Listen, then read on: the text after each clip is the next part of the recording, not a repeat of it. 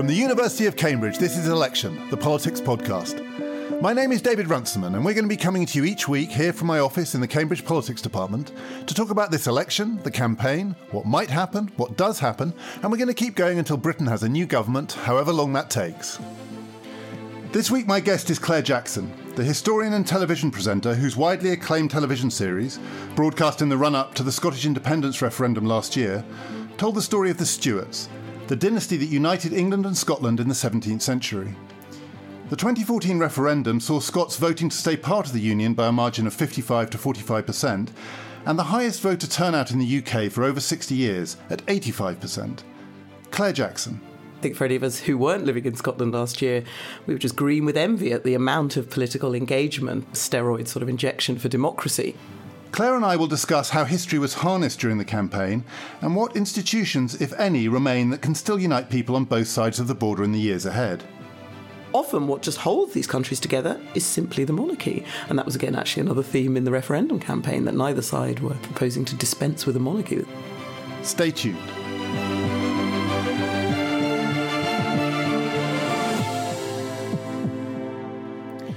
Before that, this week's political events. Anyone who thought that the Scottish referendum had put to bed the question of Scottish national identity and independence has discovered that those issues are more alive and for some people more threatening than ever in this election campaign. We went out onto the streets of Cambridge, which as you'll hear has got a very diverse local population, to ask people whether they thought that the Scottish referendum had actually settled the question. Of course it has, because there's been a majority vote against independence, and why should there even be a recount to it? I think it was just the start, and it would not surprise me in the next 5 years there will be another referendum, and this time there will be Scottish independence. We are a united kingdom, we are a family. I really would like it to stay together because I think we are stronger together than divided. I really hope it stays together, and I think it will. The Scots have had their chance and they've probably missed it if they wanted to go independent. I voted yes for independence. I thought it was a more progressive vision of the country that Scotland could be. I think the UK still thinks of itself as one of the policemen of the world. And I think for a lot of Scots, there is very little appetite to be that. No, it didn't settle it. It won't go to bed yet. It'll come up again soon. They'll rattle around about it till they get it. Over the past 7 days, the leaders of the two main parties have been trading blows about the role that a third party, the Scottish Nationalist Party, might play in Westminster after this election. Ed Miliband has been arguing that a vote for the SNP is handing the keys to Downing Street to David Cameron because it robs Labour of its necessary support in Scotland. David Cameron has countered that Labour are already looking to the SNP to prop them up in government, and he's called on Ed Miliband to rule out a coalition with a party that Cameron says wants to break up Britain. I'm joined by our regular panel, Helen Thompson, an expert on economics, Finbar Livesey on public policy, and Chris Brooke on political theory, to discuss this argument. Chris, who do you think has been having the better of it so far? In the contest between Cameron and Miliband, I think the Scottish nationalists are playing both of them like a whistle. But on this confrontation, in a sense, Cameron doesn't have anything to lose. The Scottish nationalists are taking seats off the Labour Party, the Conservatives, because they only have one, possibly two seats, I think only one in Scotland. They've all been bystanders to Scottish politics for a long time. But this obviously creates a very difficult position for Mr. Miliband, and it's awkward because I don't think he has any idea how to respond to it. The Labour Party electoral strategy over the last 5 years has been built on winning seats from the Conservatives in Conservative Labour marginals. A lot of them are strung out along a line that goes between London and Lancashire or thereabouts. And to respond to the crisis in Scotland, Miliband would have to abandon that plan and draw up a completely new one, but he has no idea what it would actually take to bring voters back into the Labour fold. In Scotland. So Cameron is winning this one, but because he doesn't have to do anything at all. This is a crisis for the Labour Party. So Finbar, Cameron is winning this one by default. He just has to stand there and the other guy will fall down. There is a moment where it's about just standing up and breathing, but Miliband has some easy outs, possibly, to say, well, OK, make a pact that you won't enter into any agreement with UKIP or any other party that says we're immediately coming out of Europe. Because on the other side, that's the same thing. It's a ridiculous thing to say that you can't have a pact with somebody who has taken a position and that it's unpatriotic. This characterization of it as being we're British and you're not is very, very dangerous to me. And I think Miliband does have a stronger line to come back on that he hasn't come back on yet. Although, of course, the prospects of UKIP holding the balance of power are much, much more remote than the SNP holding the balance of power. Absolutely. But if you're talking about the argument, the UKIP have said, we're out of Europe. That's a fault line for the Conservatives. Go attack them on their fault line. Helen? I think I disagree with Finbar on this, because I don't think that the possibility of Britain leaving the European Union is the same thing as the possibility of the UK state breaking up because Scotland wants to become an independent nation state. At the moment, the territorial unit in British politics is the British state. Either it stays as it is or it divides in two. At the same time, there is the possibility of Britain leaving this larger political unit of which it is a part, but there seem to me to be reasonable arguments on both sides about that.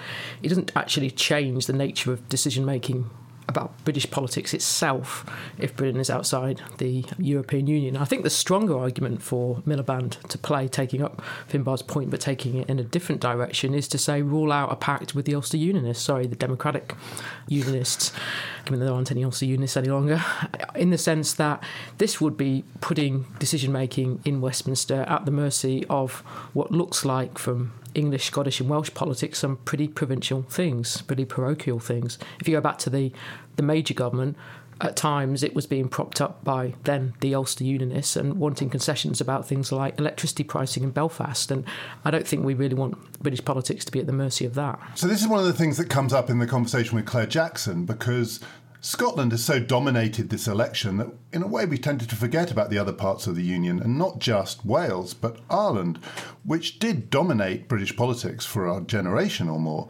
And we've forgotten the ways in which Northern Ireland could be the decisive factor in the outcome of this election if it's as tight as people think.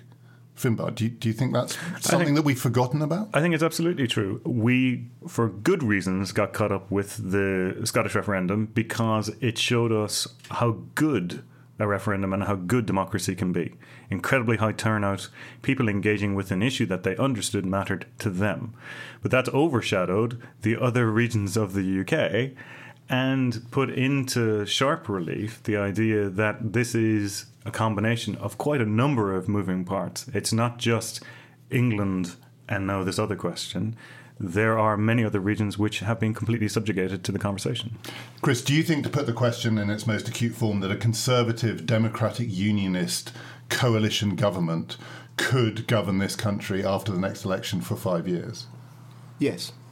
I disagree. I disagree quite strongly, because in this political situation in which territorial politics has come to the fore, I think that government would have very little legitimacy very quickly. So what do you think would then happen? That any attempt to create that coalition would founder on the resistance of the other parties, or that the two parties in the coalition would themselves fall out? I think if Cameron were wise, he wouldn't go down that road in the first place. I think it would do lasting damage to the Conservative Party for him to do so. I think that if he did go down the road, and very quickly the coalition would run into some political difficulty that would result in its end, and we'd be back having another general election. Thanks to Helen, Finbar and Chris. We'll be hearing more from them later in the show. Before that, I spoke to Claire Jackson about the long and complex history of the relationship between the constituent parts of the United Kingdom and how that history continues to inform the present. We started by talking about how she approached the delicate task of telling that history at a time of rising passions surrounding Scottish independence.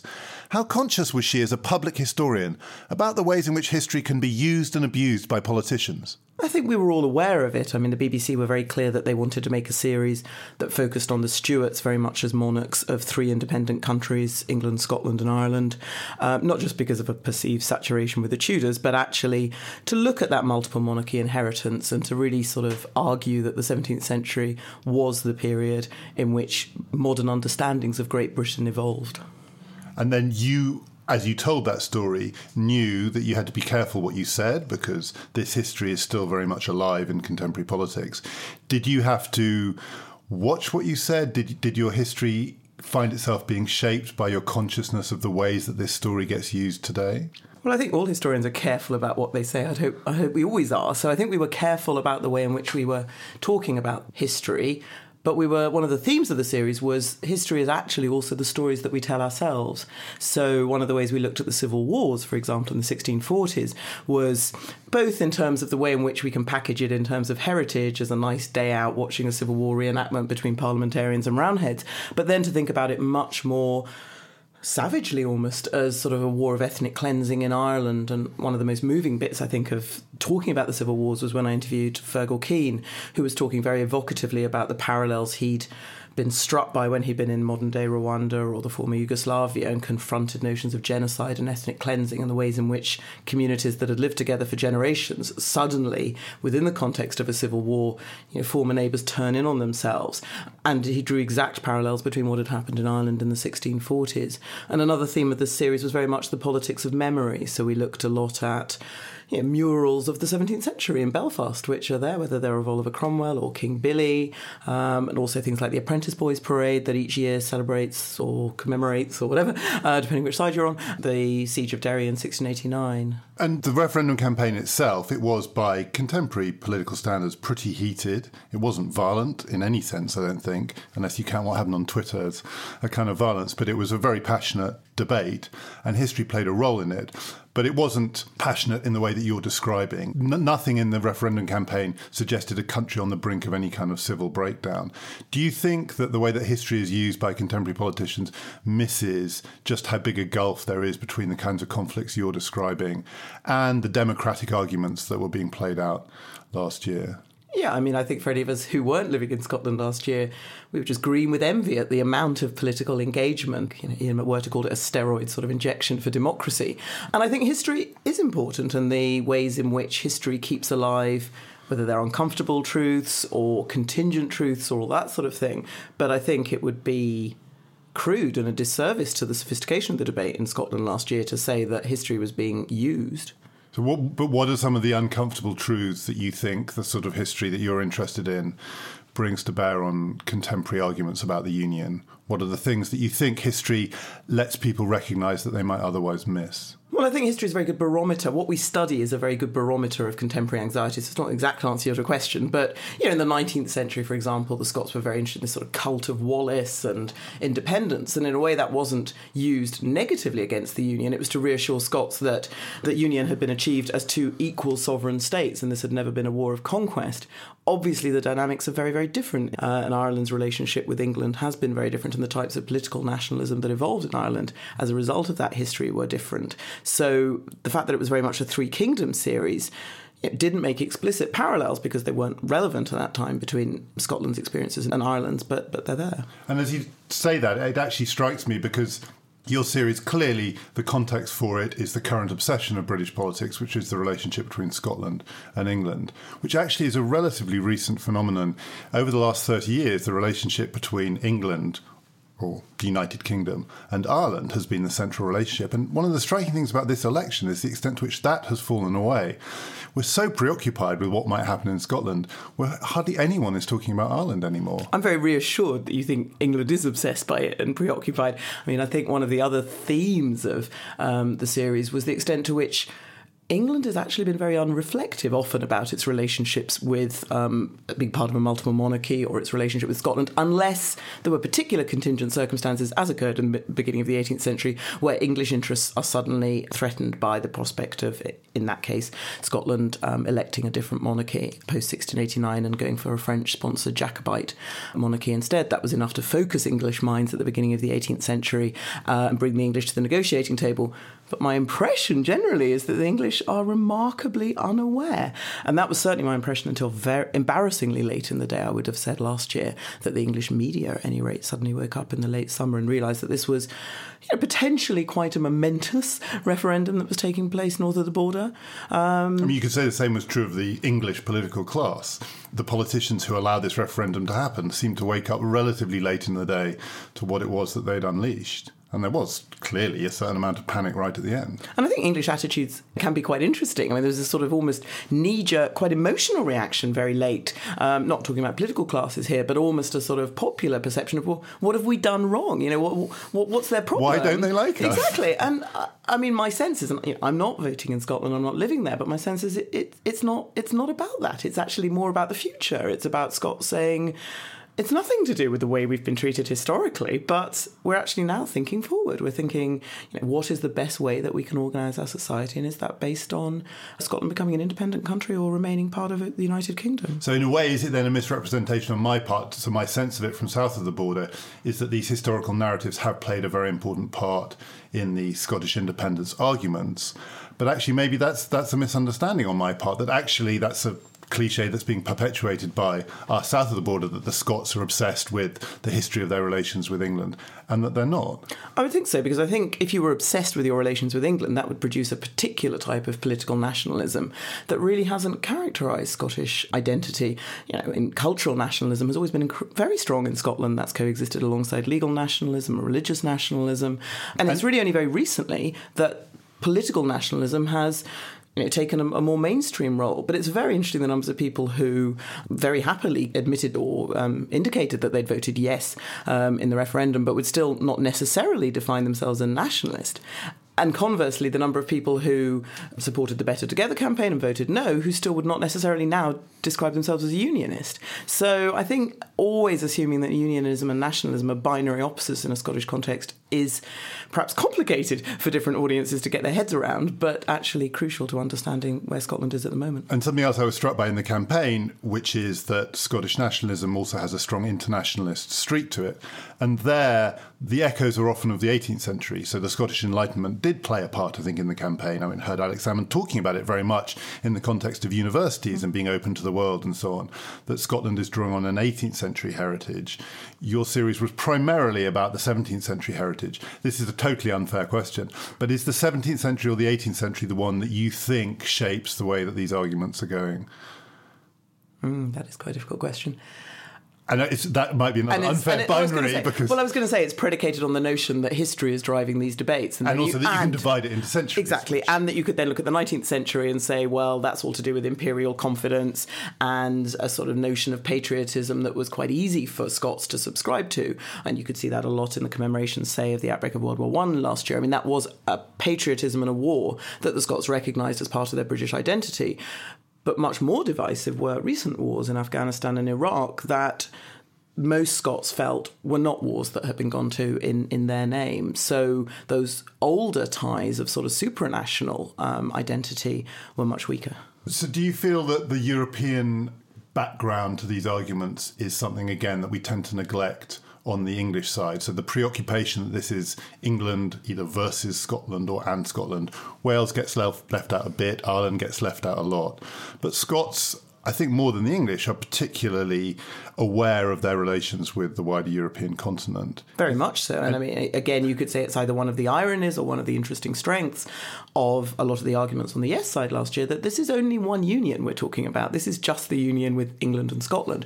It's not talking about EU membership. It's not talking about NATO membership. Now, there may be complexities associated with accession and procedures, but there's never any sense that this is a sort of all or nothing nationalism. I mean, that is a way in which Scottish nationalism has moved towards the end of the 20th century away from a notion of exclusive nation-state nationalism to a partnership, whether it's Scotland in Europe or a member of other sort of dimensions. So in a way, then, the possible future political event that really would bring some of these questions to a head is a referendum on EU membership, where there could be quite clearly a division between the Scottish approach and indeed a popular vote in Scotland and what might happen in England. And there is a scenario, various contingencies would have to come to pass, in which England votes to take Scotland out of the European Union.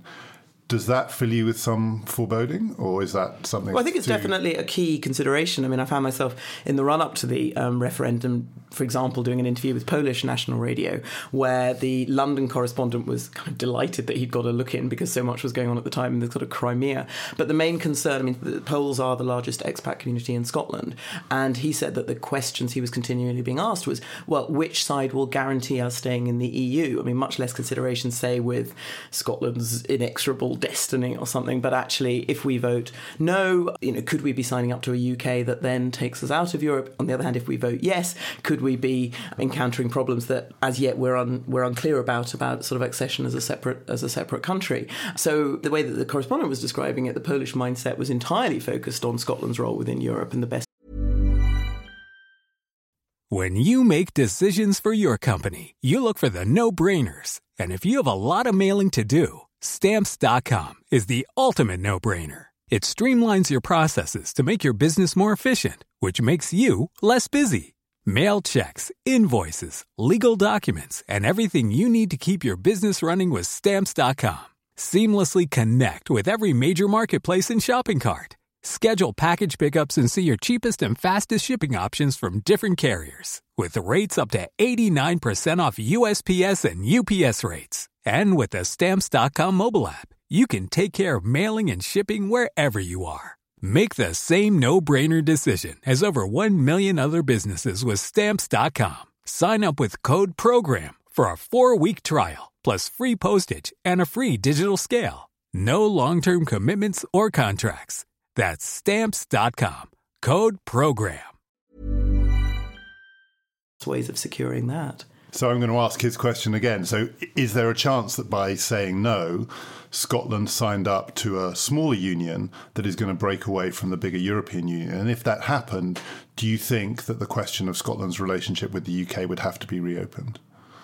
I think in a way Scotland's relationship with the UK is kind of on the table as long as there's so much support as there seems to be for Scottish National Party in Scotland. I mean, those questions are going to be on the table. There's too many ifs really to kind of be able to see into a glass ball about that relationship with Europe. But definitely, I mean, one of the undeniable truths that came out of the referendum was that for some people, English and Scottish politics, perhaps since Thatcher, have been going on a different trajectory, whether that's Thatcher, then sort of Blairite, Labour, wasn't necessarily and wasn't in any way the sort of natural Labour territory in Scotland. And there are different visions of politics, and actually there are different nationalist visions sort of looking ahead. I mean, if you're thinking about Europe, Scottish nationalism has always been a very civic nationalism. It's not ever been based on sort of ethnicity or any sort of notions of attachment to Scotland sort of in terms of race. It's been, if you live in Scotland, you have the right to determine, your future.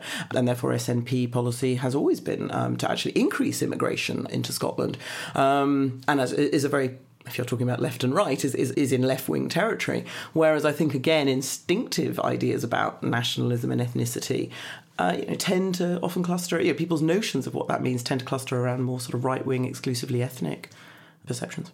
And is it your sense as someone who spends time in Scotland, spends time in England, sees it on both sides, that what we've seen recently, and you described it a little bit just there, is we're getting two separate kinds of politics now? So this is meant to be a general election coming up, but the general bit is the bit that is sometimes hard to get a grip on compared to the past, in that we have a separate government in Scotland than we do in Westminster. We have a separate kind of political discourse. It means something different to be in opposition in Scotland than it does south of the border. And that people in England very rarely hear the kinds of arguments that are going on in Scotland, and to a certain extent vice versa.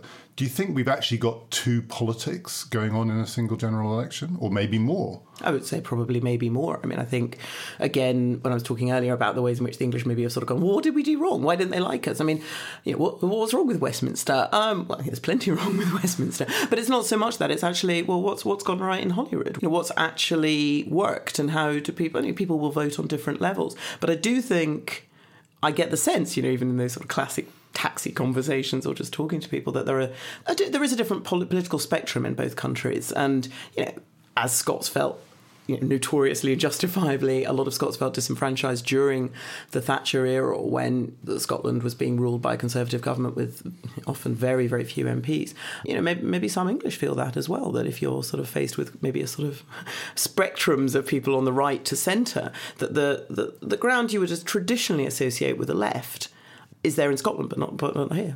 And there is another possibility coming out of this election, and you're a historian, I'm not going to ask you to speculate on outcomes in the next few weeks, but just in broad terms, one way in which the English might feel disenfranchised in this election, in a way they never have in the past, is that the government in Westminster could be determined by the presence of the SNP and the ways in which the SNP either support a minority government or, though it's harder to imagine, form a coalition with one of the main parties down south.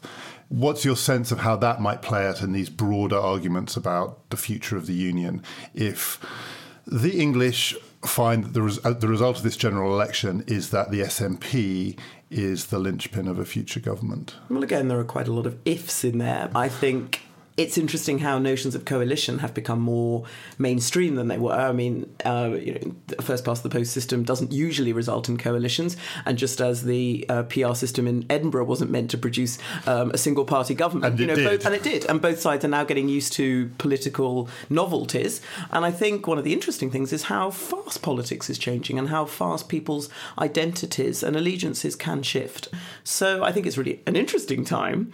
The last election and presumably the next one show that there are quite a lot of sort of unknown unknowns. And you're completely right to say there were too many ifs in my question. But one of the possibilities here is that I'm one of the people who maybe assumes that nationalism takes a particular form. And so there's an assumption here that there will be resentment on the English side and that there is a kind of little England-ism which is waiting. It's the dog that hasn't barked yet in British politics. But what you suggest is actually we should be more open to the thought that all of these nationalisms are in a way up for grabs at the moment. They're all subject to lots and lots of competing pressures, and we just don't know what an English response to the election, this forthcoming election, will be. There are lots of different shapes it could take. Yes, and smaller parties have traditionally talked about interesting coalition relationships. So, Nicola Sturgeon has talked about Plaid Cymru or the Greens, and you could see that in the debates about the televised debates and who should be members of them. And the experience of power sharing in Northern Ireland has suggested that interesting coalitions can emerge. So, if you're being optimistic, this is a time of opportunity, and that I think there is growing dissatisfaction or impatience with the idea that these are two sort of rigid, monolithic two-party systems, and that people are being presented with a binary choice. I mean, UKIP in England are showing that that's not necessarily the case. So, if that results in a broader spectrum of interest, then that's a good thing. So one of the ironies of the current campaign is that we have a unionist party in its name, and that is the Conservative Unionist Party. But actually, the one remaining party of the Union is the Labour Party, in the sense that the Labour Party is the one party that until now has been able to claim representation, if you exclude Northern Ireland, from across the United Kingdom. And there is, again, this is another if, but we have to speculate because that's what this podcast is about. There is a possibility that the Labour Party, if not going to be wiped out in Scotland, is going to suffer a historic reverse in that election. Do you think that could change the fundamental dynamics of unionist politics in the United Kingdom if there isn't a party anymore that can claim representation across both England and Scotland? I think it's very important to emphasise that the unionist and the Conservative unionist is not the Anglo-Scottish Union, it's the Irish Union, and that's when the term was formed. And those dynamics are interesting in terms of the ways in which a lot of people in Northern Ireland and in England who are very interested in the Union, and Scotland maybe felt disenfranchised in the referendum. Now, I tend to agree that if you're going with the civic nationalist route, which to me seems right, those arguments are kind of invalid, that it should only be the people who live in the country who vote. But nevertheless, a lot of people did feel passionately about the Union, whether from a Northern Irish perspective or Welsh or English. In terms of Labour, yes, I mean, the challenge for Labour is both to tell if it wants to tell the unionist story in a positive way, to explain why devolution they would perceive as being good for Scotland.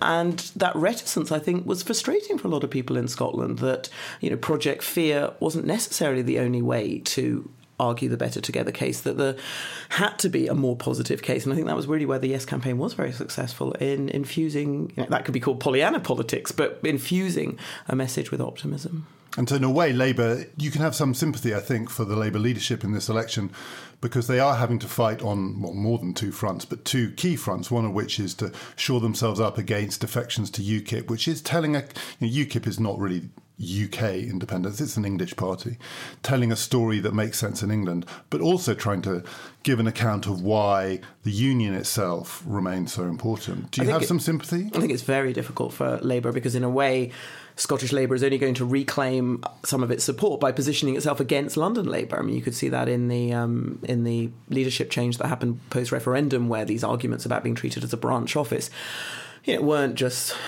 bad feeling. They were seen to have some credibility. And also, I mean, one of the themes of the Stuart series was about contingency and how substantial political shifts happen because a succession dies out or something. But one of the points about the Stuart series was that often quite seismic political shifts can happen just as a result of historical contingency. So 1701, the last of the Stuarts' heirs dies, the Duke of Gloucester, and the English decide that they will go for the Hanoverian dynasty. Now, Andrew Marr has drawn attention to the the unexpected deaths of key Labour politicians when they've been at the height of their political powers, depriving that Labour voice of a strong unionist, perhaps anti-Blairite or distancing itself message. And he cites Robin Cook, and then looking backwards, Donald Dewar, and then looking even further back, John Smith. So then let's bring it back to the TV series that you're about to make. I think you're about to filming it next week, taking your historical account further forward into the 18th century to talk about what happened to the Stuarts in exile. What, again, to go back to where I started, how do you see the account that you're going to give there fitting into some contemporary anxieties and concerns in the run-up to the very important votes that we're talking about? Well, the series will be screened after the election, so by then we'll know what the outcome is. It may be screened in the run-up to a European referendum. But it could be. And I think the feeling was that whatever the outcome of the referendum, whatever the outcome of the election, that people remain interested in notions of national identity, multiple levels of identity, and the early 18th century is really interesting. I mean, for the first time, there are two clear dynasties. The Jacobites that are seen to embody legitimacy, divine right monarchy, but staunchly Catholic and bringing on France, or the Protestant Hanoverians, perhaps with a less convincing legitimist claim to the throne, but supporting Protestantism, putting a real onus on the United Kingdom, this very new entity to stick together in the 18th century. And the Jacobite threat puts an onus on the Hanoverian state to sharpen ideas of Britishness and to promote the Union. And that's the era in which you see the idea of the Scots promoting themselves as North Britons, and the English never really sort of take on with the South Briton idea. But I think it's to explore those multiple levels of identity, again, to look at contingency in history. I mean, one of the things about in the 17th century and the 18th century is that, that there isn't a common ethnicity in Britain. There isn't common religious traditions. There's a shared parliamentary tradition, but there are very distinct cultures.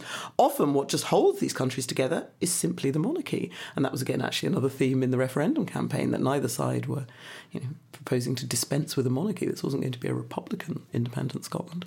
So we are still living, this is a society like the one that you've just described. It doesn't have a single ethnicity, it has lots of multiple competing identities. In a way, do you think there is a real continuity here from the sort of history that you're telling through to now? Because I began by saying, obviously, this is a very different world.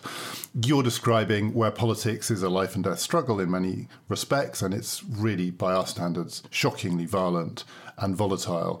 And our politics is stable and it's relatively peaceful.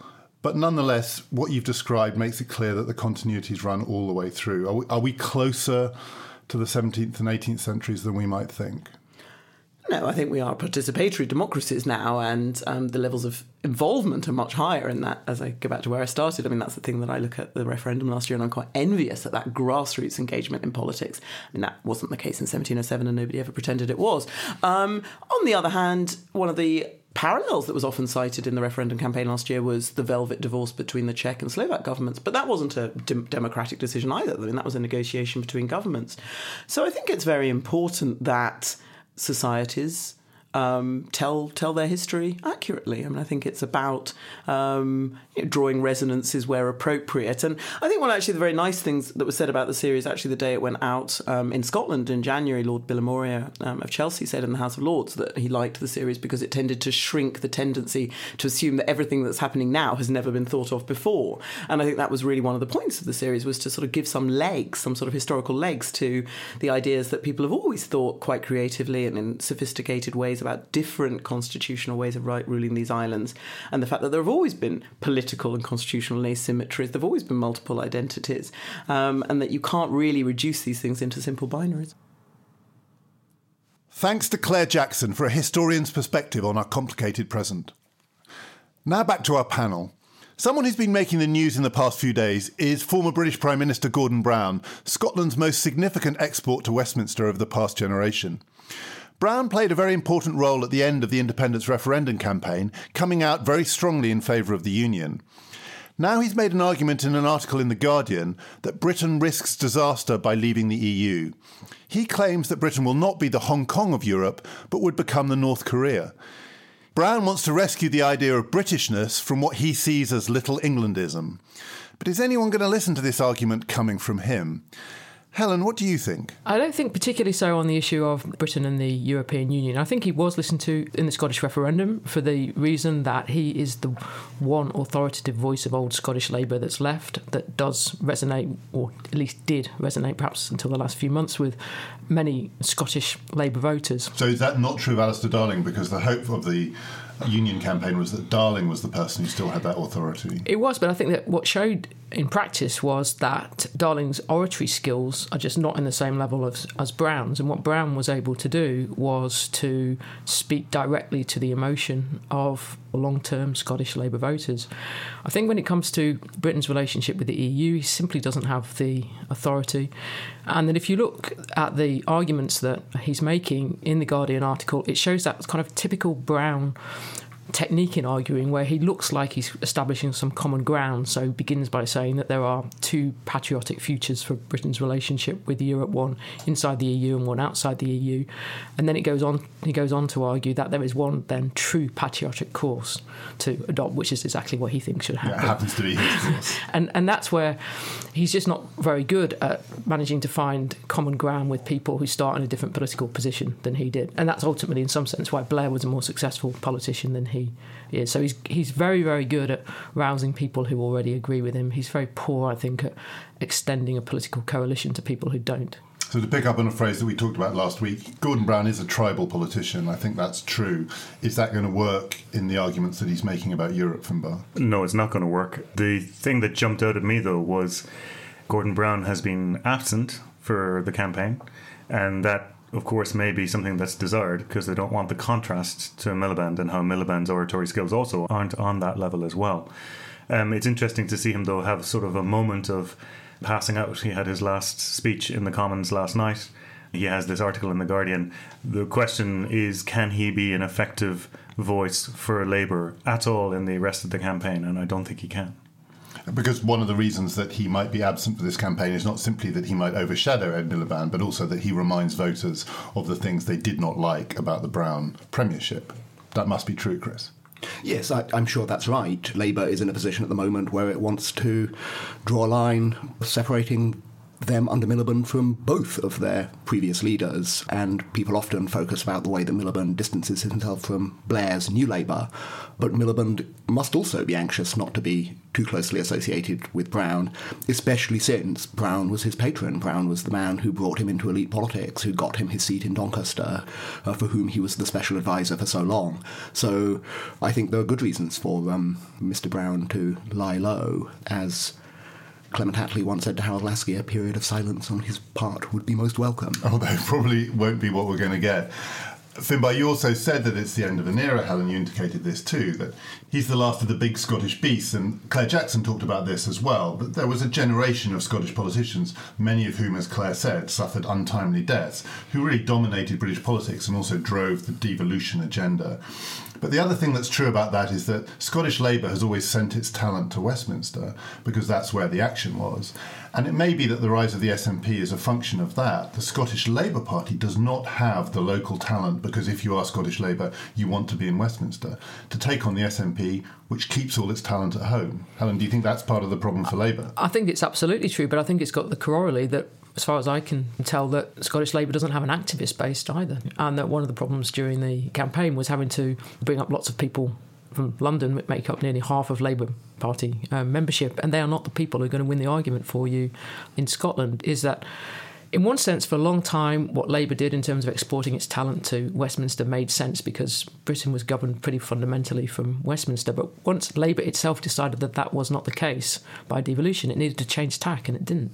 And it's true that we hear a lot about the fact that political party membership is falling, but there is one party that is the exception to that rule, and that is the SNP, that's seen its membership rise significantly since the independence referendum. And members do help you get votes, Finbar. People forget that this is still a ground war, and having members on the ground really helps. Yep, you have to have people knocking on doors, you have to have people stuffing envelopes, you have to have visibility. As Helen said, the Labour Party don't have that activist base in Scotland.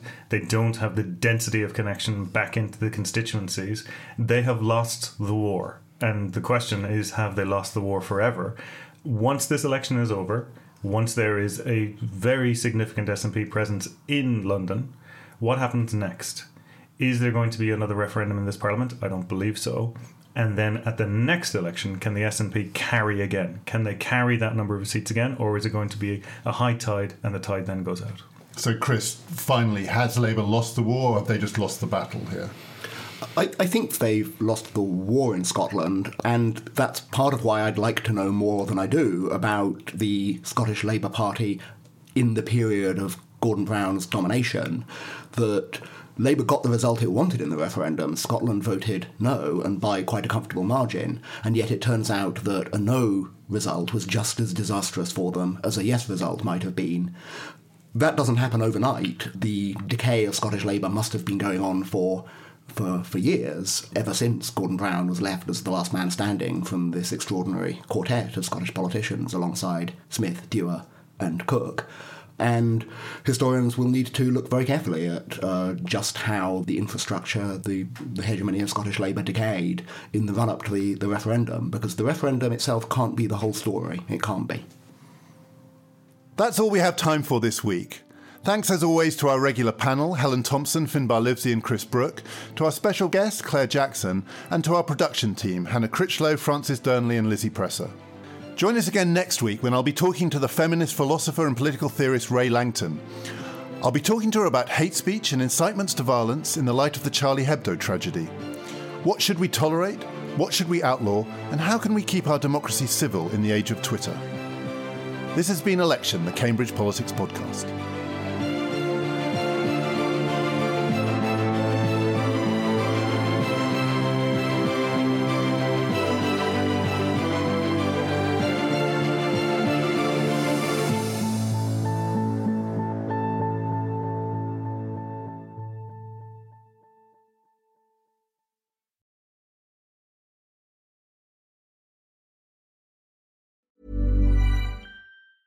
Hey, it's Paige DeSorbo from Giggly Squad. High quality fashion without the price tag. Say hello to Quince. I'm snagging high-end essentials like cozy cashmere sweaters, sleek leather jackets, fine jewelry, and so much more. With Quince being 50 to 80% less than similar brands. And they partner with factories that prioritize safe, ethical, and responsible manufacturing. I love that. Luxury quality within reach. Go to quince.com/style to get free shipping and 365-day returns on your next order. Quince.com/style. When you make decisions for your company, you look for the no-brainers. If you have a lot of mailing to do, Stamps.com is the ultimate no-brainer. Use the Stamps.com mobile app to mail everything you need to keep your business running with up to 89% off USPS and UPS. Make the same no-brainer decision as over 1 million other businesses with Stamps.com. Use code PROGRAM for a special offer. That's Stamps.com, code PROGRAM.